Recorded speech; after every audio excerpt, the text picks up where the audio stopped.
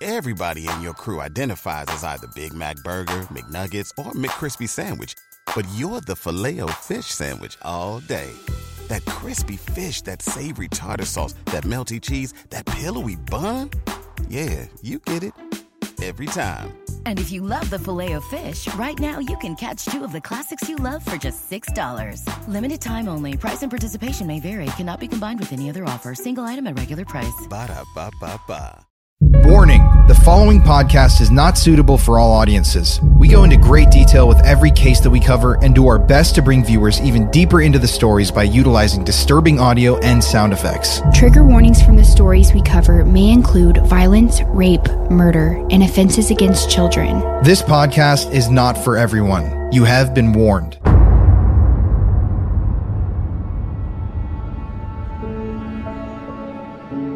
Your wedding, if you do choose to get married, is oftentimes one of the most important days in your life. Months, perhaps even years after you get engaged to your partner, after a period of intense waiting and excitement, the day finally comes, and it's so incredibly special.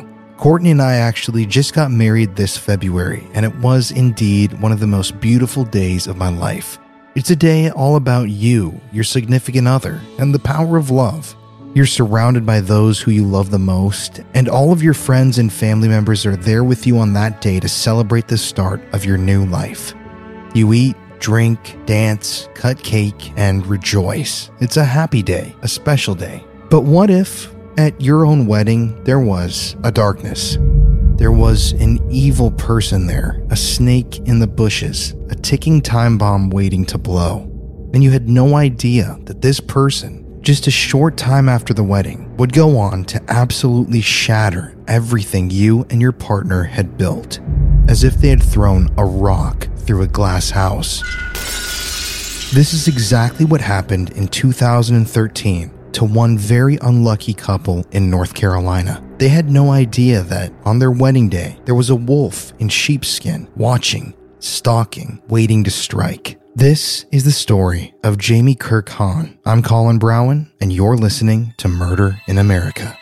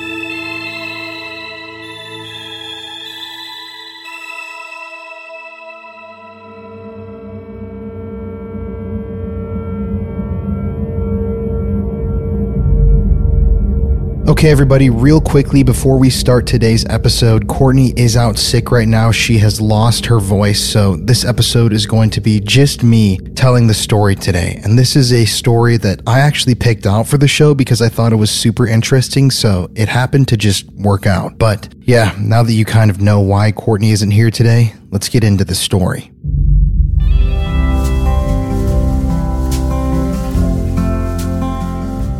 Raleigh, North Carolina. It's a beautiful capital city nestled in the center of the state, filled with trees, flowing water, and history. Known colloquially as the City of the Oaks, Raleigh is a city abundant with beauty, rife with nature, and colored with character. Before the outer loop of the Raleigh, North Carolina Beltline was constructed, an area tracing the outline of the interstate, now called Midtown, used to belong to the neighborhood of North Raleigh. The more urban and densely populated Midtown is often described as being suburban urban and is the perfect host to newlyweds and growing families. And it's in this neighborhood of Midtown where today's tragic story takes place.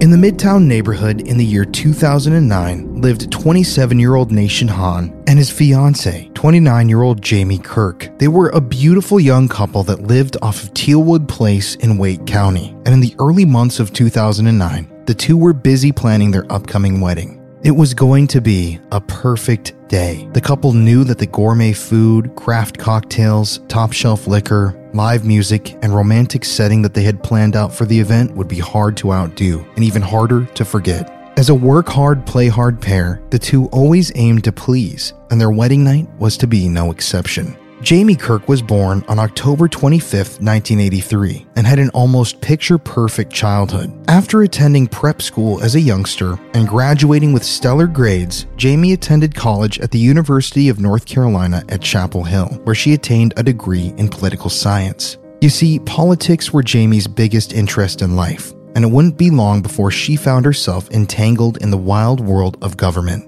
Jamie first began her career in politics working as a fundraiser for Congressman David Price in the year 2006, and just 2 years later she found herself working on Senator John Edwards' 2008 presidential campaign. It was while she worked on this presidential campaign when Jamie first met her future husband Nation, who was also volunteering in politics at the time, and just a year later, the couple would marry. Jamie and Nation's wedding was described by friends and family to be the perfect wedding. It was beautiful. And on that day, they were joined by everyone important in their lives. That night, Nation had chosen 31-year-old Jonathan Broyhill to be his best man. And as Nation, Jonathan, and Jamie had already become good friends before the wedding, he seemed to be a natural choice. But Nation and Jonathan had a bit of a longer history together. The two had become fast friends in their adolescent years following a church field trip the summer before Nation began his freshman year of high school. Jonathan had graduated from the same school that Nation was about to attend the previous year and had begun working at a local paint store after graduation. When he wasn't in school or working himself, Nation would often visit Jonathan at the paint shop to shoot the shit, and as time passed, the two became great friends. Following high school, Nation also attended the University of North Carolina at Chapel Hill, where he would meet his future wife Jamie while they were both volunteering for Senator John Edwards' presidential campaign. Like Nation, Jamie and Jonathan also became fast and close friends in no time at all. The three were just so alike. There was never any dissonance between the group, and their bond was strong. The friendship was so strong, in fact, that following the wedding in 2009, Jamie Kirk, now Jamie Kirk Hahn, would actually hire Jonathan Broyhill to work with her at her newly formed political consulting firm, Sky Blue Strategies. Sky Blue Strategies was a company that provided its clients with various campaign services and resources, including fundraising, strategy, and compliance. Jamie would focus on the strategy and fundraising aspects of the business, while Jonathan was in control of maintaining campaign donations, Federal Election Commission, or FEC compliance reports, and the campaign expenses. In layman's terms, Jonathan was basically the money guy, and Jonathan was almost a permanent fixture in the Hahn home. Neighbors often commented how they thought Broyhill was a roommate that lived with the couple because his silver 2004 Volvo S40 was always parked in front of the home almost every single day, and he even appeared to have his own designated parking spot. Now, even though post-wedding life seemed to be on the up and up for everyone, however, there were storm clouds on the horizon. The first sign of trouble came in the fall of 2011. When one of Sky Blue Strategies' clients, Congressman Brad Miller, had to suspend his re-election campaign, the company swiftly shifted their focus from fundraising to issuing refunds to donors. And Jonathan voluntarily chose to take on the majority of the work regarding the Miller campaign and its finances. Leaving Jamie in the dark on the financials, Jonathan deep down believed that he was worth more than he was getting paid. So, as a man of action, he decided to take his fate into his own hands. And using the campaign donation funds, he wrote himself hundreds of checks totaling more than $46,500 between June of 2011 and March of 2013. In the midst of all of this embezzling, in August of 2012, Jonathan confided in the Hahns that he was recently diagnosed with the autoimmune disease multiple sclerosis and would soon be seeking treatment. He also began to complain about pain in his gallbladder and eventually told the couple that he was going to have surgery to remove a few gallstones. In December of 2012, Jonathan expressed to Jamie that he would need to find a less stressful job due to his recent crippling health issues. And knowing that her friend was in a tough spot, Jamie agreed to go on the search and help Jonathan find a new job. But as she looks into Jonathan's work on the refunds from the campaign, Jamie comes across some troubling information. She discovers that several of the Miller campaign expenses still hadn't been paid, and that some of the donors still hadn't received their refunds. But Jamie, being somewhat naive and wanting to believe in the good in people, didn't want to believe that a trusted friend could be capable of stealing from her. So shortly after making this discovery, she began the process of rerunning the numbers, hoping that this time they would add up. But sadly, the second look at the numbers that Jamie took revealed even more discrepancies in Jonathan's financial reporting. At first, she thought that this could have been an honest mistake or an oversight caused by Jonathan's recent health problems and new stresses in his life. But it was when she began to receive calls and emails from campaign staffers about their delayed refund check disbursements. That was when Jamie knew that these discrepancies weren't all in her head. Even though she's got her friend cornered with numbers to prove her allegations, Jamie still hesitates to ask Jonathan about the missing funds. You see, even though he was no longer a legal employee of Sky Blue, Jonathan during this time continued to help manage the company's FEC quarterly reports and campaign finances, as he had been performing this job for years. And being overworked and overtired herself, Jamie was happy to accept the help. She also didn't want to make Jonathan's situation in life worse, as he still had his upcoming gallbladder surgery to recover from. At this point, however, Jonathan seems to just disappear into thin air. And months pass before Nation and Jamie hear from their friend again. On April 8th, 2013, months after their last contact, Jonathan finally breaks the silence and agrees to come over to the couple's home to help them draft that quarterly FEC report that was due the following week. So that night, Jamie and Nation cleaned their house and prepared to see their good friend after months of separation, but he never showed up. Hurt and frustrated with their close friend, the two then called Jonathan and put him on speakerphone. After several rings, he picked up the phone and immediately started to apologize, explaining that he had to work late at his new job at a company called LabCorp. And at the end of the phone call, after some coaxing from Nation and Jamie, Jonathan promised to come over the next evening to help them iron out that report. The only problem was, Jonathan didn't work at LabCorp, and he never had. In fact, he never got that second job. You see, for his whole life, Jonathan had been a liar. And his lies were soon going to have some pretty deadly consequences. The following day, when Jonathan slowly pulled up to the couple's house, he looked, quote, very weak, sort of white-faced, Nation would later say.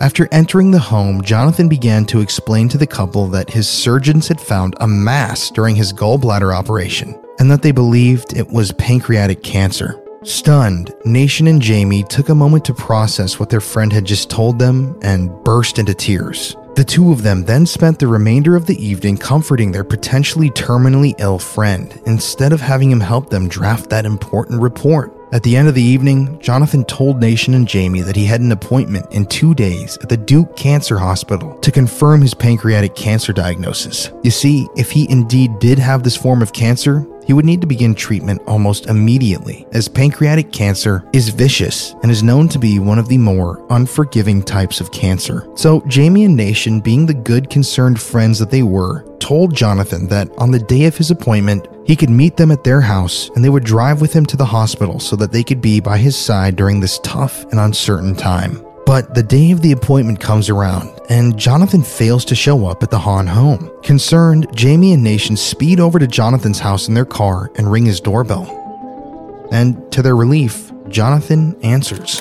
But strangely, he looks very disheveled, almost like he had been sleeping for the entire 48 hours since they last saw him. Jonathan assures the couple that he can reschedule his appointment. He picks up his phone and he calls the hospital to inform them that he needs to pick a new date and time for his appointment. But Nation and Jamie once again had no idea that when Jonathan was on the phone with the hospital rescheduling, he was actually talking to himself. You see, he had never set up an appointment in the first place, and he never even called a hospital that day. Jonathan was hiding something, but his two best friends, the Hahns, had no idea what that was. After he hangs up the phone following Jamie's suggestion, Jonathan agrees to help her finish the quarterly FEC report and tells her that he'll meet her at her house after showering and making himself a bit more presentable.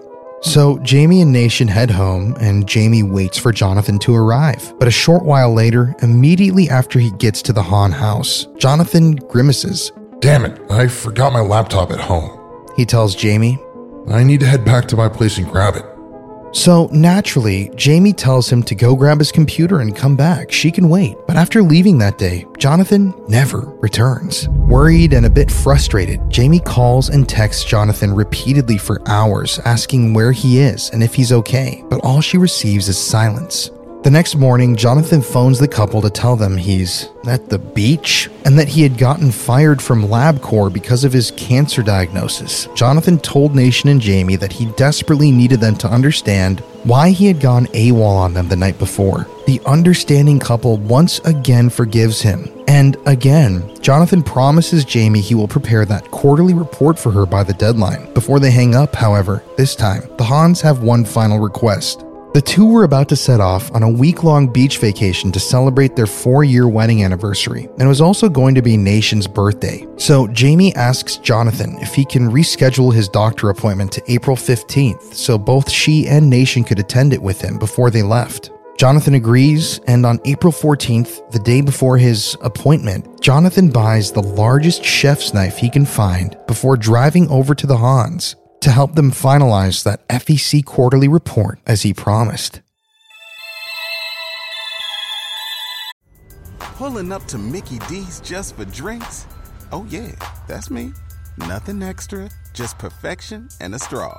Coming in hot for the coldest cups on the block. Because there are drinks. Then there are drinks from McDonald's. Mix things up with any size lemonade or sweet tea for $1.49. Perfect with our classic fries. Price and participation may vary. Cannot be combined with any other offer. Ba-da-ba-ba-ba. So being a type 1 diabetic, I'm all about health. And especially since Courtney and I have both been sick for the last week, we definitely need to get some vitamins and nutrients in our bodies. But that's why I want to introduce Gem multivitamins to you guys. Gem multivitamins are not only delicious, but they're super healthy. And it's a very cool concept behind these vitamins. They're vitamins that are real food. Gem is the first real food, whole food multivitamin. So they come in bite-sized cubes and they provide a comprehensive blend of over 15 superfoods, botanicals, probiotics, vitamins, minerals, and more concentrated in one tasty bite. So Gem is not synthetic, it's real food that's fully absorbed by your body for maximum bioavailability, and it's not a pill. It's perfect for anyone that might have difficulty swallowing pills. They're so tasty. My mom actually just ordered some, and she texted me telling me how delicious they were, and I'm glad that I was able to turn her and you guys online onto these products. But they're delicious. There's so many flavors, there's no mega doses, there's nothing bad about Gem multivitamins. Literally, I could not find something bad to talk about this product if I could, because it's just so healthy, it tastes so good, and it's so good for you. So go get yourself some vitamins. You can get 30% off your first order when you go to dailygem.co/murder. That's dailygem.co/murder to get 30% off your first order. Once again, dailygem.co/murder. We only promote products on the show that we believe in and that we've tried ourselves, so please go check out Gem multivitamins. And just a reminder, every time you purchase something using our code, you help us out, so please use our code, help out the show if you love what we're doing. Go get yourself some vitamins, get healthy, and let's get back to today's story.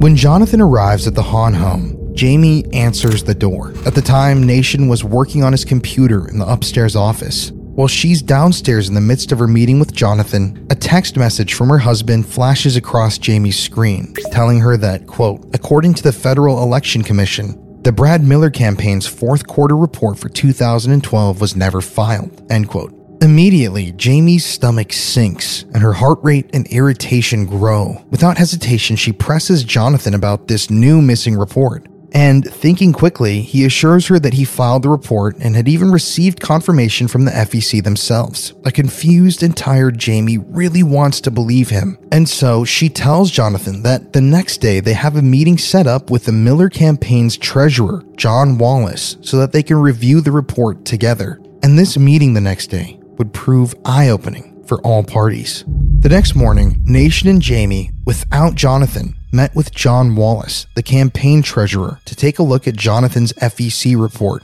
A thorough examination of this end of the quarter report, however, would reveal a pattern of liability and debts that were never repaid. At the time that he had filed the document, Jonathan had manually requested the draft of the report to be changed to show that the debt had been repaid before the report was submitted to the FEC. But he had been lying, and the debt had never been repaid. The telltale document that the Hans and Wallace now held in their hands highlighted clearly exactly when and how Jonathan had lied about how much money was in the Miller campaign account. But somehow, none of the three picked up on Jonathan's lies. Jonathan, on his correction of the report, claimed that the account contained $62,914.52 in cash at the end of the first quarter. But in reality, the account had a negative balance of $3,587.06. Remember, Jonathan had been writing checks directly from this account to himself and had been embezzling the money. But luckily for Jonathan, this bit of information was overlooked by the three when they were reviewing the report. And Wallace, Jamie, and Nation decided that this had all been an innocent, easily correctable mistake by an employee suffering from a number of stressful health conditions. They still had no idea that the money was gone from the account. At the close of their meeting with Mr. Wallace, Jamie and Nation felt somewhat relieved in knowing that the $62,000 was still in the account, and it could all be explained away as an innocent mistake made by someone who was suffering with multiple sclerosis and now cancer. It suddenly all made sense. And later that day, Nation and Jamie happily drove Jonathan to his appointment at the Duke Cancer Hospital and dropped him off at the entrance for an easy check-in while they parked the car. After parking the vehicle, Nation and Jamie met back up with Jonathan in the lobby, but he had some strange news for them. Apparently, his nurse had informed him that he was to go back for his testing alone, but that the hospital staff would call the Hans in if they were needed at any point.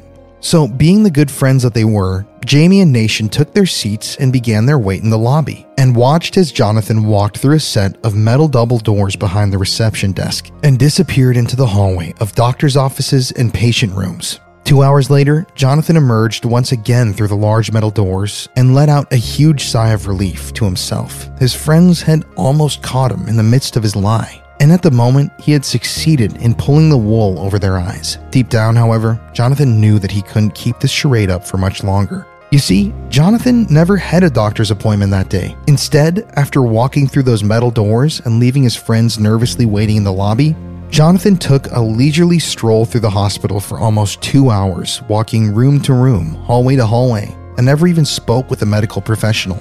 But lying to his friends' faces after coming out of those double doors, Jonathan told them that he, quote, did indeed have pancreatic cancer, but the doctors are hopeful, end quote. After the appointment, the Hans solemnly drove their dying friend home before they left for their beach vacation. On their way out of town that evening, Jamie received a call from Congressman Brad Miller. Apparently, a check that was written from his campaign account had bounced. But this couldn't be. Jamie just reviewed the report with her own 2 eyes that morning, and she saw that there was still over $60,000 in the account. Miller had to have been mistaken. On Wednesday, April 17th, 2013, while on vacation, Jamie logs into her email account and finds a message sent to both she and Jonathan from Brad Miller's campaign treasurer, John Wallace. This time, however, Wallace was a little less friendly. He needed to question the two of them about recent communications between the Miller campaign and the FEC concerning suspicious disbursements from his campaign account. The FEC had also recently notified the Miller campaign that they had failed to file the report for the last quarter in 2012. In the email chain, Jonathan had responded, quote, Good afternoon, John. I am working on this now, and I will be in touch. End quote. But he would never follow up, and he would never get in touch. Making allowances for her friend and taking his past assurances and recent health woes into account, Jamie believed Jonathan when he said he'd fix it and that he had everything under control. When the Hans returned from their vacation the following Sunday at a little past midnight, Jonathan secretly used his friend Nation's credit card to buy a one-way plane ticket from Charlotte to Las Vegas that was set to depart later that day, a Monday afternoon. 1 hour before takeoff, though, he cancels the reservation and purchases a one-way train ticket from Raleigh to Charlotte for Tuesday morning.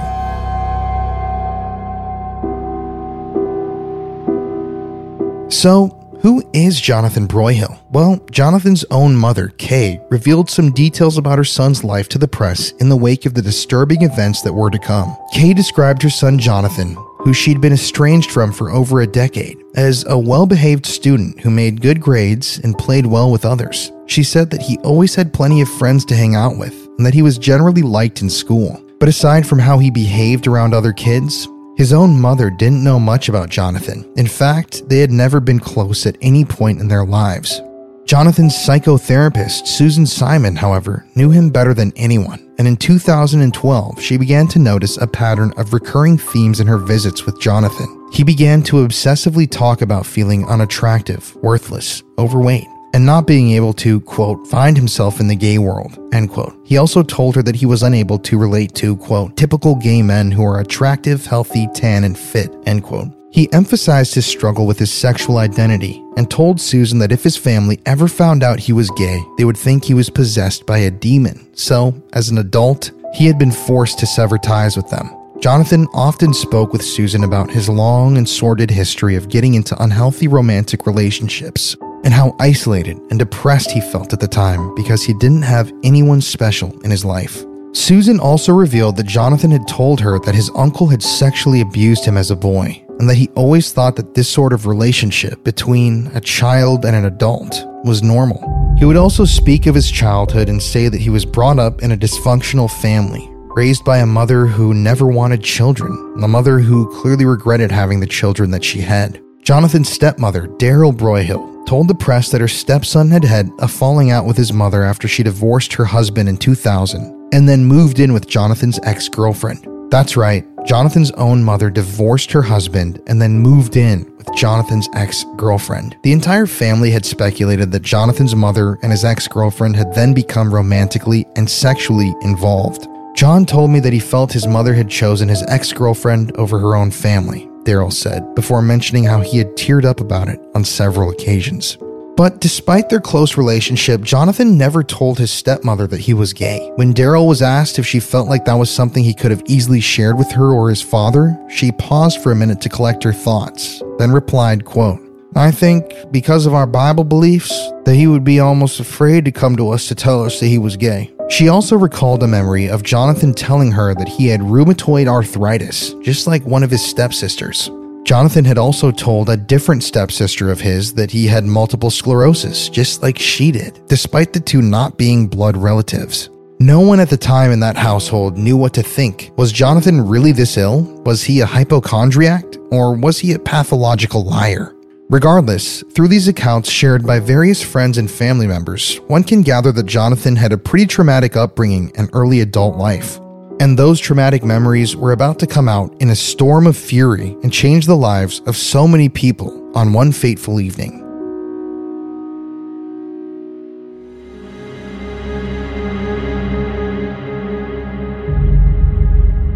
It's now Monday, April 22nd, 2013. And the Hahns, freshly back from their anniversary vacation, had demanded that Jonathan meet them at their home to settle the issues with the Congressman Miller campaign. The time for lying, excuses, and deceit was over.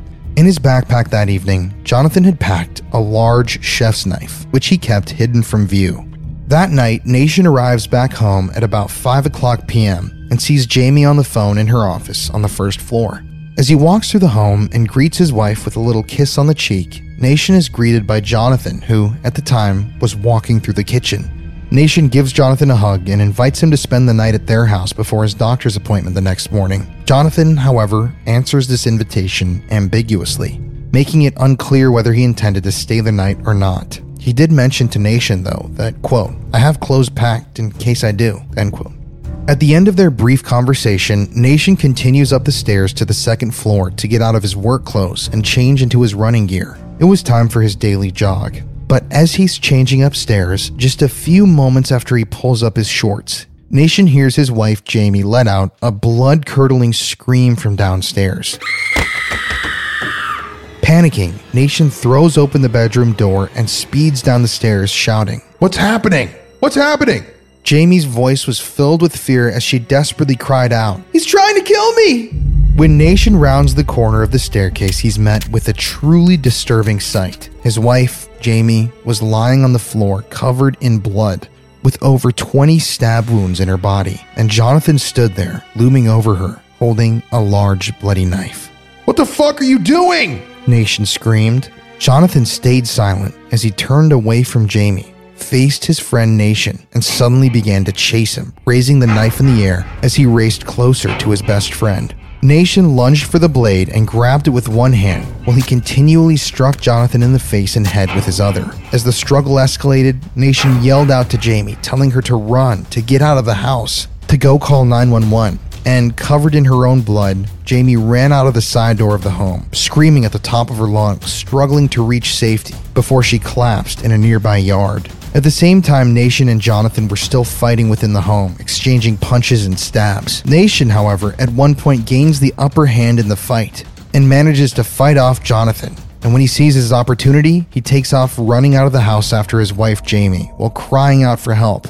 "Please, please, please, please, somebody call 911. He screamed as loud as he could. A few bewildered-looking neighbors quickly emerged from their homes and were met with a ghastly sight. Their neighbors, Jamie and Nation, were in their own yard, soaked in their own blood. The concerned neighbors quickly called an ambulance and rushed over to help tend to the couple until help arrived. There's a lady bleeding terribly. Somebody stabbed her and she's bleeding so badly. The person's still in the house and we need the police as soon as possible. Okay, what's the name?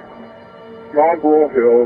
John Broyhill. She's fading out. She's saying I love you. Quickly, patrol cars surrounded the Hahn home, and after getting some information from Nation, they ordered Jonathan Broyhill to exit the house with his hands up. Surprisingly, as an army of concerned neighbors, citizens, and authorities watched, Jonathan then calmly exited the house with both of his hands in the air. Officer Roy Smith immediately noticed self-inflicted stab wounds on Jonathan's stomach and wrists, indicating that he had attempted suicide before exiting the home. Officer Smith then rode in the ambulance with Jonathan to the hospital. As the EMTs spoke with him, while in custody en route to the hospital, Jonathan starts to become visibly upset and begins crying. He tells the first responders and Officer Smith, quote, "It's been a long time coming. I just want to die." As the ride goes on, Jonathan continues to repeat that same chilling phrase. "I just want to die. I just want to die. I just want to die. I just want to die." 2 days later, Jamie Kirk Hahn would die in the hospital on April 24th, 2013, as a result of her injuries. The medical examiner would find 24 stab wounds on Jamie's body, including a fatal laceration that deeply pierced her liver and severed an artery. Nation Hahn would survive the attack, but was left with deep lacerations on both of his hands, which severely and permanently damaged the arteries, tendons, and nerves in his fingers. The best man at Nation's wedding, his best friend, had just murdered his bride. Shortly after Jamie was murdered, her loved ones gathered and laid her to rest. Tributes poured in from all corners of the state, and the shocking nature of the crime gripped the city of Raleigh. Politicians from across the land paid their respects to Jamie, the hard worker that they knew and loved. And at the annual Jefferson Jackson dinner, a fundraising event held in Raleigh, which took place just a few days after Jamie's murder, powerful people in politics gathered and dedicated the night to Jamie. Democratic strategist laid to rest this weekend is remembered at a funeral as well as the biggest fundraising event for the North Carolina Democratic Party. Jamie Hahn, stabbed in her home this week, died later at Wake Med. Last night, big names in politics honored her life and legacy. Angelica Alvarez reports from the annual Jefferson Jackson dinner. You may say that I'm a dreamer. This video, full of pictures of 29-year-old Jamie Hahn and a glimpse of her life's work and passion, I hope someday you'll join us. Played at the beginning of this year's Jefferson Jackson dinner. Her loved ones watched with tears in their eyes, her husband visibly upset while watching this tribute and listening as political leaders voiced their feelings of loss. Her death is a shocking and grievous loss. And we grieved for the loss of the contribution that Jamie would have continued to make. Raleigh police say Hahn was murdered this week, they believe, by a man who was best man at her wedding, John Broyhill. They believe he stabbed her in her home and that money may have been a motive. Her husband, Nation Hahn, also stabbed when he tried to rescue her, stood before hundreds at her funeral just earlier and told the crowd how much they loved each other. And we always said I love you frequently. Now, as he and other members of the family sit during this event that we're told was the last project Jamie Hahn was working on, they're surrounded by people determined to get them through this. The theme of this year's Jefferson Jackson dinner is one democratic family. We're coming together as a united front. And Jamie Hahn was such an intricate part of that. Almost 2 years later, in February of 2015, Jonathan Broyhill is charged and put on trial for the murder of Jamie Kirk Hahn. He faced 1 charge of first-degree murder, 2 charges of attempted first-degree murder, and a charge of assault with a deadly weapon with intent to kill, inflicting serious injury. Nation Hahn was a key witness used by the prosecution. And sadly, during the trial, Nathan had to gather himself together and testify against his longtime friend and best man, Jonathan, during his murder trial. When on the stand, Nation told the court about how Jonathan had informed he and his wife of his gallstones, his multiple sclerosis, and his pancreatic cancer. But later on, authorities testified that none of this was true. Jonathan, as it turned out, didn't have any of these ailments. He had been lying about being sick the entire time, just to keep his friends from looking into the finances he was supposed to be managing for Jamie's political fundraising firm. During the trial, financial experts concluded that Jonathan had embezzled over $45,000 from the Brad Miller U.S. congressional campaign, something which Jamie knew nothing about, even up to the point of her murder. Jonathan had known for a while that his lies had an expiration date, and on April 22, 2013, that date came. But this expiration date wasn't only for Jonathan's lies, it was also for Jamie Kirk Hahn's life. It seems as though after months of lying, after months of knowing that his world was about to come crumbling down, Jonathan Broyhill snapped that night. He had become so despondent, so depressed, so suicidal, that the only choice he believed he had in life was to murder his best friends. Jonathan's defense attorneys contended in court, however, that while Jonathan had indeed murdered Jamie in cold blood and seriously injured Nation, he still loved the couple and would never intentionally or knowingly hurt them if he was in a right state of mind. Jonathan also told his legal team that he had been hearing voices in his head for a while, voices which told him to kill people. But since Jonathan only decided to open up about these voices right before his lawyers were about to make their final arguments, this development about the voices in Jonathan's head had no real impact on the jury, if it was even true. The opening statements of the trial were focused on Jonathan's mental state, with the defense lawyers arguing that Jonathan had only really been interested in killing himself, not his boss and best friend's wife. Describing the crime as a tragedy, one of Jonathan's defense attorneys, Caroline Elliott, tried to persuade the jury to almost sympathize with Jonathan, telling them, quote, "It is a tragedy committed by a sick person who was ready to end his own life. There was never any premeditation." Naturally, though, the state vehemently disagreed and immediately cited the 24 stab wounds that Jonathan had inflicted onto Jamie Hahn's body. "Your hearts will break. She was young, only 29, and was betrayed and viciously murdered," prosecuting attorney Doug Fawcett would remind the jury. She ran a successful political consulting company, working with former U.S. Congressman Brad Miller. She hired Broyhill, her husband Nation's best man, to do the accounting. But the relationship soured when Broyhill embezzled nearly $50,000 from one of the campaign funds. The deadly attack only happened after Hahn started asking questions about the financial irregularities, Fawcett told the court. In response, the defense began diving into the bizarre series of lies that Jonathan had told the Hahns and others in his life leading up to the murder. Lying about having debilitating diseases and procedures like MS, pancreatic cancer, gallstone surgery, and rheumatoid arthritis was a clear indication of his unraveling mental state, Jonathan's defense claimed. In their eyes, this web of lies put Jonathan into a pressure cooker of guilt and hopelessness, and that was the only thing that possibly could have driven Jonathan to try kill his childhood best friend and wife. Jonathan was featured in the majority of the Hahn's photos on Facebook, and they often all vacationed together as a menage a trois. It's not like they had been distant friends that had only recently been reacquainted. Jonathan cared for these two, the defense claimed, but something within Jonathan's brain had changed.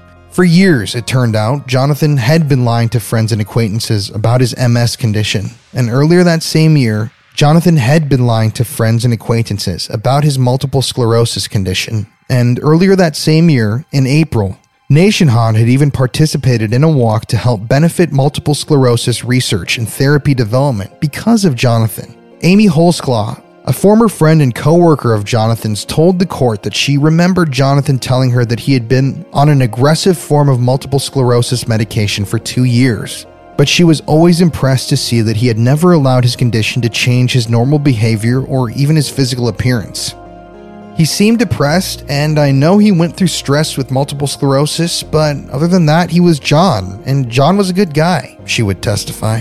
Several mutual friends would also corroborate that Jonathan had told them that he had a doctor's appointment set for that fateful Tuesday, and that he had asked the Hans to come with him. He had even told friends that he planned on spending the night at their home that night.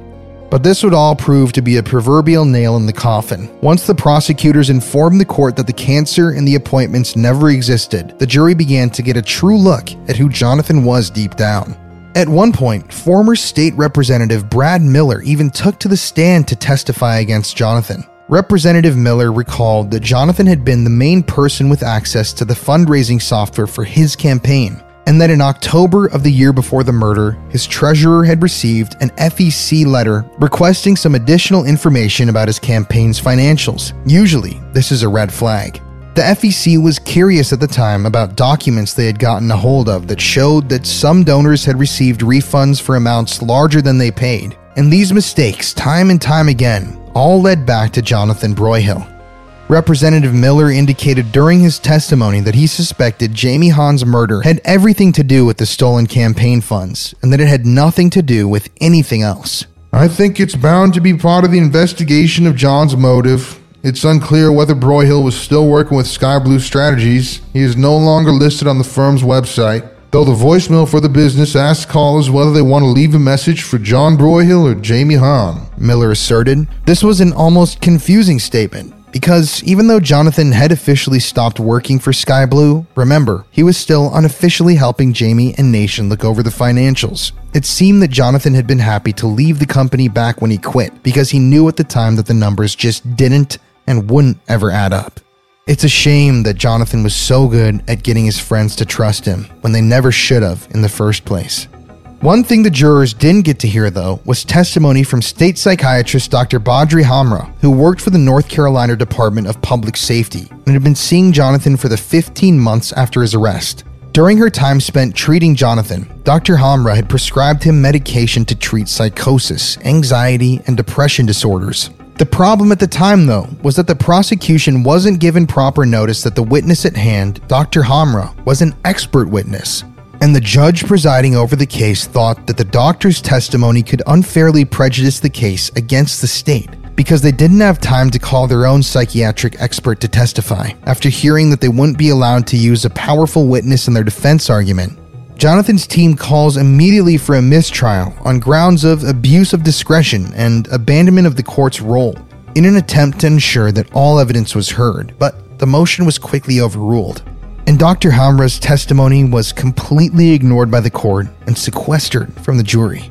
Another piece of damning evidence against Jonathan came in the form of his confessions to authorities. Immediately after he had murdered Jamie, while Jonathan remained hospitalized for his self-inflicted wounds and suicide attempt, detectives paid him a series of 3 visits in the hospital to conduct interviews with him. During the trial, the state released the recording and transcript of one of these interviews. But immediately Jonathan and his legal team objected. Due to a legal loophole, the admission of the other 2 recordings and transcripts into court were then rejected as well. But in his April 26th interview with authorities, Jonathan admitted to embezzling money out of the Miller campaign. He admitted to lying about multiple sclerosis, gallbladder surgery, pancreatic cancer, and he even admitted to lying about all of his doctor's appointments. He also told authorities that he had been dealing with bouts of severe depression and suicidal ideation, and claimed that he often heard voices that told him to hurt others and himself. He also confessed that he had initially bought that large kitchen knife with the intent to hurt or kill only himself, And he also admitted that he had first planned on flying out to Las Vegas and committing suicide there. He, in addition, told authorities that the only part of the murder that he remembered was stabbing Jamie, but that he didn't remember attacking Nation or himself. At the end of the day, though, the evidence was stacked against Jonathan, and there was nothing he could do or say to convince anyone that he wasn't responsible for the death of Jamie Kirk Hahn. At the conclusion of the trial, Jonathan was found guilty of first-degree murder, attempted first-degree murder, and assault with a deadly weapon with intent to kill, inflicting serious injury. He was then sentenced to life in prison without parole and consecutive terms of 157 to 201 months and 73 to 100 months. So, in our state, criminal cases such as this one are brought on behalf of the people of North Carolina, and that's why, for example, this case is named the State versus Broyhill. And this is so because crimes such as these offenses are violations of the peace and dignity of all the people of this state and all of our citizens. And in this case in particular, the people of North Carolina have been robbed of the life of Jamie Hahn, a person who has done so much good and had so much good yet to do for all of us. So on behalf of the people of the state of North Carolina, I extend to her family and to Nation Hahn our collective sympathy. The people of North Carolina mourn for the loss of Jamie, and we pray that each of you find peace. And Mr. Broyhill, if you'll stand for me, sir. In this case, the jury has returned guilty verdicts for 3 offenses, and I'm entering 3 separate judgments, each of which within the presumptive range. For the first-degree murder of Jamie Hahn, with deliberation, premeditation, and malice, I order you incarcerated for the remainder of your life without the possibility of parole. For the attempted first-degree murder of Nation Hahn, with deliberation, premeditation, and malice, I order you incarcerated for a period of 157 months minimum, 201 months maximum in the custody of Division of Adult Corrections. For the offense of assault with a deadly weapon with the intent to kill, inflicting serious injury, I order you incarcerated for a period of 73 months minimum, 100 months maximum in the Division of Adult Corrections. Each of these judgments are entered separately, and each of these sentences would be served consecutively. After the guilty verdict was read, Nation Hahn and a few of Jamie's family members then made the following statement outside of the courtroom. We are gratified by the jury's verdict, and we are grateful to so many people, the members of the jury who we think made a wonderful, correct decision. We know that difficult times still lie ahead. We will never be able to fill the hole left in our lives by the death of Jamie. We would give all that we have to have Jamie back with us, to see her grow older and to become a mother and to witness the difference she could have made in the world. Jamie's death is not just the loss of us, the immediate family. It's a loss for the present and the future, and there are so many who have been robbed so much. The children Jamie and Nation would have parented, the lives she would have changed for the better, especially here in the Raleigh community, the causes that she would have worked for, and the strangers who would have been greeted by her essential kindness, laughter, and smile. In the years ahead, we will all strive to keep that smile, her service, and her spirit alive through the wonderful work of the Jamie Kirk Hahn Foundation, headquartered here in Raleigh. Thank you all for being here. In 2017, Jonathan's legal team appealed in hopes for a new trial. His attorneys recognized that he indeed did murder his good friend and colleague in 2015, but they argued that his mental state at the time made it nearly impossible for him to be guilty of a first-degree murder charge. He did not premeditate, deliberate, or have an intent to kill, his attorney Gordon Widenhouse claimed. Gordon also contended that the trial judge should have let Dr. Hamra, Jonathan's psychiatrist, testify about his mental state, and since it wasn't allowed, it was a violation of his constitutional right to a fair trial. Gordon felt that if Dr. Hamra did in fact testify at the trial, then the jury would have been aware of how severely depressed and how heavily medicated Jonathan had been at the time of the murder. In spite of their efforts, however, Jonathan's appeal request was denied, and he was officially put away for life on July 18th, 2017. The day after his best man, former best friend, and wife's murderer was sentenced to life in prison, Nation Han hopped on his computer and wrote a blog post announcing he had chosen to walk, quote, the difficult path of optimism and hope. He said that, quote, I work to carry on her legacy, and I hope others do the same. The most surprising and uplifting lesson of the past 2 years has actually been that the world is still essentially good. He also talked about all the love and kindness that had been shown to him and both he and Jamie's families in the wake of the murder. To know Jamie was to love her. She was a kind and decent person. She was someone who understood that we have an obligation to help those in need. A person who believed deeply that everyone that we are connected to is our family. She was a caregiver by nature who loved deeply, he wrote. Jamie Kirk Han was known for her career as a political strategist, but she was also a successful fundraiser for various charities. At the time of her passing, she was working on her own nonprofit to provide additional meals for children who rely on free lunches during the school year. The nonprofit would have provided kids access to meals when school was not in session, too. After her murder, Nation founded the Jamie Kirk Han Foundation in October of 2013 to honor his late wife and her passion for public health. Through ongoing classes, special events, and partnerships with existing community groups, the foundation continues to empower emerging leaders with training, networking opportunities, and an open community space where they can build friendships, discuss issues, and work towards common goals. Through that, we hope to build an army of Jamies, an army of those like Jamie who would do good work in their community. One of the ways to compound the tragedy of losing Jamie would be for people to not carry that spirit forward, Nation Han wrote. I believe deeply that as long as Jamie remains in the hearts of others, she isn't gone. I believe that as long as we work to carry forward her values, her issues, and her impact, that she is still with us. I'm going to end this podcast with a quote from Nation Han, which came from his testimony during the murder trial. It's got to be one of the most chilling, most powerful quotes I've ever heard. It's short, but it left a mark on me the first time I heard him say these words in court, because it's just so true. It really is hard to trust people nowadays. You think you know somebody, but deep down, you really don't. And it's cases like this one that once again illustrate, that show you that truly, sometimes, even when dealing with friends and family, you just can't trust anybody. You can't kill what it was that made her so special. We've learned so much about the evil that exists in this world. Evil that is represented today with this murderer in front of us. We lock our doors at night to keep the outside world, to keep evil out, right? But what happens when evil has a key?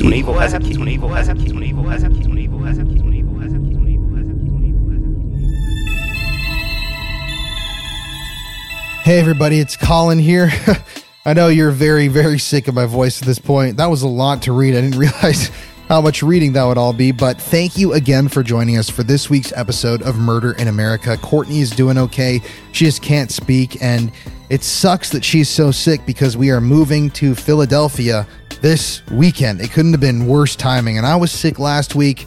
Now she's sick. It's just not working out. Life isn't working for us, but I loved this story. I thought it was super interesting. The Jamie Kirk Han Foundation is a great foundation, and we really do have some crazy stories coming up in the next couple of weeks. Long stories, detailed stories. Sorry our schedule has been so messed up, but you gotta bear with us. We're getting a studio in Philadelphia. We're gonna have everything on time, set up, sounding super clean. Thank you to everyone who's on Patreon with us as well. If you don't know, we post every episode of the show ad-free on Patreon as soon as it airs on all streaming platforms. So if you don't like those pesky little ads, just head to Patreon. But yeah, Courtney and I are actually looking for researchers and script writers. So if you want to work for Murder in America, please send a resume to murderinAmericaPodcast@gmail.com. We're looking for people to add to our team. We need some new researchers and writers. And if you can do that, we're looking at you. Send it in. We'd love to hear from you. But anyways, everybody, we will see you next week. We're almost back to our schedule. We're almost there. We're moving in on Monday, so it's coming back soon. And just keep asking yourself that same old question. The dead don't talk. Or do they? Catch you next week, everybody.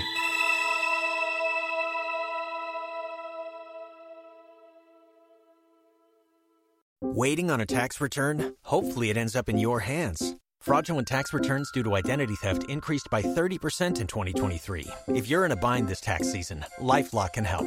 Our U.S.-based restoration specialists are experts dedicated to helping solve your identity theft issues. And all LifeLock plans are backed by the $1 Million Protection Package. So we'll reimburse you up to the limits of your plan if you lose money due to identity theft. Help protect your information this tax season with LifeLock. Save up to 25% your first year at LifeLock.com/aware.